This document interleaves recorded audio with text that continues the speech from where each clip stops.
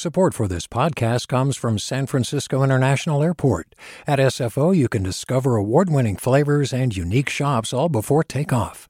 Learn more about what's at SFO at flysfo.com. Hey, what's up? I'm Pendarvis Harshaw, the host of KQED's Right Nowish podcast. Donations keep independent journalism alive and healthy, and you support outstanding journalism when you support KQED.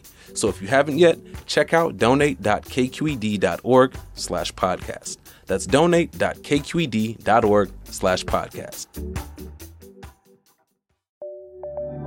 From KQED. Mic check, check 1, check 2. Are we here? All right, we're here right now-ish.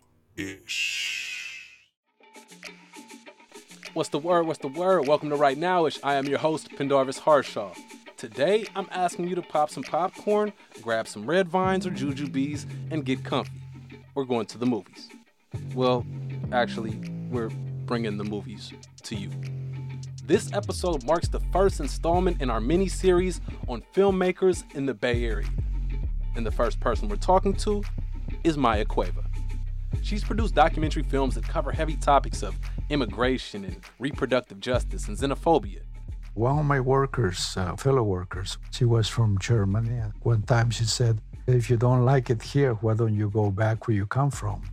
And she's managed to do so by letting the people in her films show who they really are. Full people with nuanced personalities. I said, lady, the indigenous people are the ones who were here first. From there on, she never confronted me with that idea again. Today, we chop it up with Berkeley's own documentary filmmaking artist and activist, Maya Cueva. That conversation in just a few. Hi, I'm Sasha Coca, host of the California Report magazine. Every week, we bring you stories about what connects us in the giant, diverse Golden State. Because what happens in California changes the world. I love this place. We were once seen as like the place to be, California. The land of milk and honey. That's where you go to Sunshine State, but we just have challenges right now. KQED's California Report magazine. New episodes drop every Friday, wherever you get your podcasts. Hey, it's Avery Trufelman, host of Articles of Interest, and I've got to say, I've been a fan of KQED ever since I was a little kid, and I would come out to San Francisco to visit my grandma. It was just what we'd always turn on every time we got in the car, every time we were making dinner and turning on the radio. It was always KQED. And then over the years, I've become a massive fan of KQED podcasts because this is local reporting at its best. These are answers to questions you've always wanted to know, interviews with exciting, unusual voices, necessary journalism, all told with love and care and artistry. And did you know that a majority of KQED's funding actually comes from members? It's just people like you and me supporting the programs they love, while also getting access to cool events, behind-the-scenes footage, and so much more. If you want to sign up and be a part of this amazing community, visit donate.kqed.org/podcasts to become a member today. That's podcasts with an S. Thank you for listening, and thank you for your support. I don't think of myself as like the voice of the voiceless, which I think is bullshit a lot of the times. I think that like a lot of filmmakers like will often be like told that we're kind of supposed to say that, like, I'm the voice for the voiceless, and I don't think that that's true. I think what's important, someone else's story is approaching it in a way where we're asking, what are stories you feel like aren't being told, or how do you feel like you've been misrepresented or ignored. I'm Jewish, Peruvian, Jewish, Latina. Like, growing up, I didn't really have a lot of representation of my identity on screen. Not only did I not feel like I wasn't being represented, but I was seeing a lot of misrepresentation of my community, people who looked like my father and my family. Flash forward to being 15 or 16, I ended up joining youth radio, which is now known as YR Media. What happened at the time was there was a rape that had occurred at Richmond High School. It was, it was a horrible incident. And so what I was seeing was like big news outlets were talking about this incident, but they were saying things like, this was inevitable to happen in Richmond. This is a city that glorifies gun violence and rape culture, and basically just saying like this is inherent to Richmond culture. So I decided to write a commentary that really focused on the damaging news reports that were really criminalizing Black and brown people in Richmond. I remember being like super nervous because I had to go live at like Youth Radio's radio station, and I read out my commentary, and I remember it was that moment that I was like, oh, this is like what I want to do. What are you working on right now? Currently, I'm working on a feature documentary that I've been working on for 6 years, actually, and it's a film called On the Divide, and it's following 3 people who are all Latinx who are unexpectedly connected to the last abortion clinic on the U.S.-Mexico border in McAllen, Texas. We're following a man, his name is Ray, he's a security guard there. We're following a woman named Mercedes, who is a self-proclaimed prayer warrior or pro-life, anti-choice protester. And we're also following a woman who, her name is Denise, and she helps patients safely walk in and out of the clinic away from the protesters. So it's a film that I have been working on for a very long time now, and we're really excited that we are finally at the finish line. It's a film that I'm co-directing with a good friend of mine that I met in college, Leah Gallant, and it's definitely been a journey, but we're excited that we're almost done. 6 years in the making, a marathon. How do you stay focused on one topic for so long?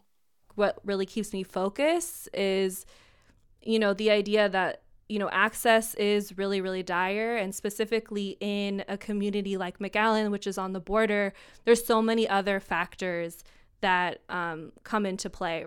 So it's not only that there's only one abortion clinic here, but for undocumented women trying to get access, this is also really, really hard because they have to travel through border checkpoints in order to get to the nearest clinic that's 250 miles away from them. So if this clinic were to close that we're following, there would be virtually no access for women or patients who are undocumented and are seeking abortion care. You mentioned immigration and how that plays a role in covering abortion, but also you've done work specifically about immigration. Can you talk to me a little bit about your film, Ale Libre? Yes. So I actually came across Ale's story when I came across a petition about asking for her release from the ICE detention center. I am a criminalized person. I'm a community organizer. I am a community member facing deportation and have been fighting my deportation case for the last 8 years. I kind of just started doing a research on her, and I came across all of her work. She's a reproductive rights organizer as well as immigrants' rights organizer. So when I talk about my case and my story, I get knots in this right side. But it's only because I've been learning how to listen to my body, and I've been doing a lot of healing work and trauma work. And I also found that she had a web series about brujeria and witchcraft and how that intersects with organizing. And I was like, this person is really cool, and I just wanted to know more about her. So I ended up doing a radio feature about her for Latino USA. And it was really following, her whole life story, but also this petition to get her to be released. And fortunately, she was released in March 2018 from Eloy Detention Center. And then after her release, she actually hit me up and was like, hey, I'm actually really thinking about, getting my story out there in a documentary. Do you know anyone who could potentially make one? And I was like, actually, yeah, I am a filmmaker and I would really love to share your story in that way. And the film is really following her after her release and her fight for political asylum.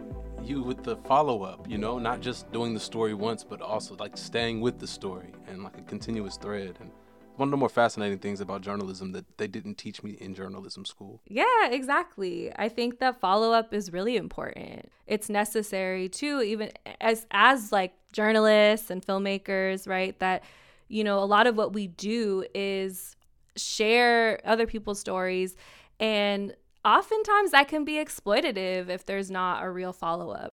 On that note, your approach to your work, do you see it as an art? Do you see it as a activism, or do you see it as just a documentation of life? I definitely see an intersection of all three of those things in the work that I do. I also do feel that there is an art behind pushing those stories forward. I have been around like-minded people my whole life, and I don't necessarily think that pushes causes forward. So for me, in general, I like to approach filmmaking and storytelling in a way that turns issues on its head or makes you think twice about someone that I might be filming, you know. For Ale specifically, what's really interesting is that, you know, she is a reproductive rights organizer and an immigrant rights organizer, but she also, when she was 25, got a DUI. We've all made mistakes, but has it landed us 2 years in jail or 2 years in prison or 2 years in a detention center? For many of us, no. The advocacy that I do, that the work that I do, that my values, what I'm centered in, if I do that in Mexico, I will be in danger. Abortions are not legal there. I don't want a parent right now, and if I get pregnant again, I will have another abortion. So to me, that's something that I think about every day. My life will completely change if I am deported. Contextualizing a person and putting them in their full light is something that you do in the film Only the Moon, the piece about your father. There's a scene where he says a word, he's describing his beard, and the illustration makes a beard grow out of his beard because of his accent. I was actually going through a change myself because I grew out a beard, long hair, beard. I started living with this roommate of mine who actually was German. And I love it though, you know, like it's a fun moment in the midst of a story that's pretty heavy. My question to you is, what was your approach in telling the nuanced story of your father? So I love that scene stuck out to you, because I feel like that scene of the beard like really is a good representation of just like who my dad is, and like the kind of play on words. But what really brought me to tell the story of my father was, you know, these were stories that I was raised with my whole life. My father went to the shaman one time, and the shaman already knew me. He told my father that I was going to fly away, because 2 years later I left for the U.S. My father is from Peru. He grew up in Ayabaca, which is the Andes in northern Peru, so very close to Ecuador. He came here when he was 18. First came to Chicago and then made his way to California many years later.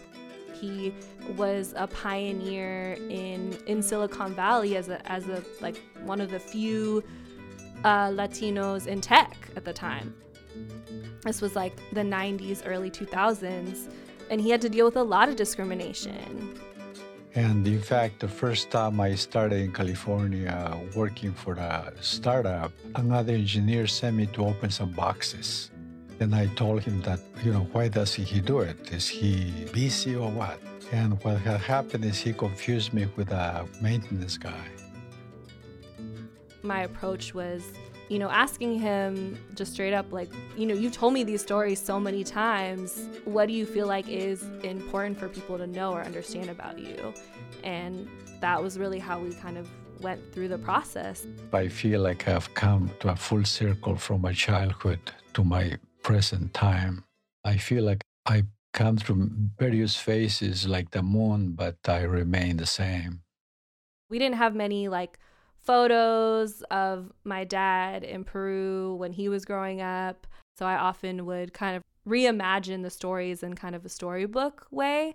So that's why I decided to approach the film through an animated lens. And me and my dad really both love animation. And then I ended up hiring an animator. Her name is Leah Nichols, and she's amazing. So, all right, so with your father and even the other stories that you've grown to know, how do you walk that fine line of you're the storyteller, so you're the power holder, if you will, and at the same time is your attempts to empower this person and let them tell their story? And like, how do you balance those two things of like, I know what story needs to be told versus like, I need to let them tell their story? I think it's really hard as filmmakers to think that we can be objective completely. The balance is, making sure that when I do approach the subject, I'm initially asking them, what are stories you feel like aren't being shared? Or how do you feel like you're being misrepresented? Because I cannot speak for you. I can get a camera and I can interview you and ask you certain questions, but ultimately, like, your voice is the one that needs to come through and shine through. Like, I think an example is when I was first approaching the abortion clinic that I'm following in my feature, something I asked the communications director was like exactly that. Like, I feel like a lot of news media comes in here and they want to tell a certain story, but like, what is the story you feel like is missing? And she was like, oh, no one's ever asked me that before. I don't ever want to come into a space, first of all, a community that maybe I identify with, but I'm not a part of, and think that I'm an expert.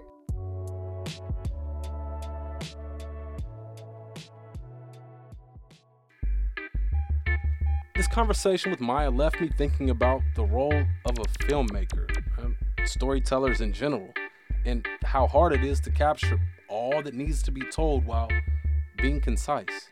To be an artist and to be an activist and to be a person all at one time, it's a lot. So thank you, Maya Cueva, for doing all of that and for sharing your story with us. Best of luck on everything you got cooking. You all can follow Maya on Instagram at maya.cueva, that's maya.cueva, or on Twitter at Mayita Cuevita, MAYITA-CUEVITA, all one word. Marisol Medina Cadena is the producer of this show. Jessica Platchik is the engineer, and this episode had some special assistance from Kiana Mogadam and Susie Racho. Our engineer is Sil Muller, and the engagement team is Lena Blanco, Sarah Pineda, and Jacqueline Carbajal. KQED execs are Erica Aguilar, David Marcus, and Holly Kernan. Once again, this is our first entry in our short series on filmmakers in the Bay Area. Next week, we're right back at it with the sequel, so make sure that y'all subscribe and rate the podcast. Cool? Cool. Thank you for listening. Have a good one. Peace. Right Now-ish is a KQED production. Do you love learning about the San Francisco Bay Area? Its history, its people, its unique blend of cultures? Then you should check out the Bay Curious book. I'm Katrina Schwartz, editor and producer on the Bay Curious podcast, and I'm here to let you know that for the month of May, we've worked out a sweet deal for KQED podcast listeners. Right now, you can get the Bay Curious ebook for $1.99. That's right, $1.99. Just search for Bay Curious wherever you get your ebooks, or find a link in our show notes. This offer does expire at the end of the month, though, so you'll want to act on it fast. Happy reading!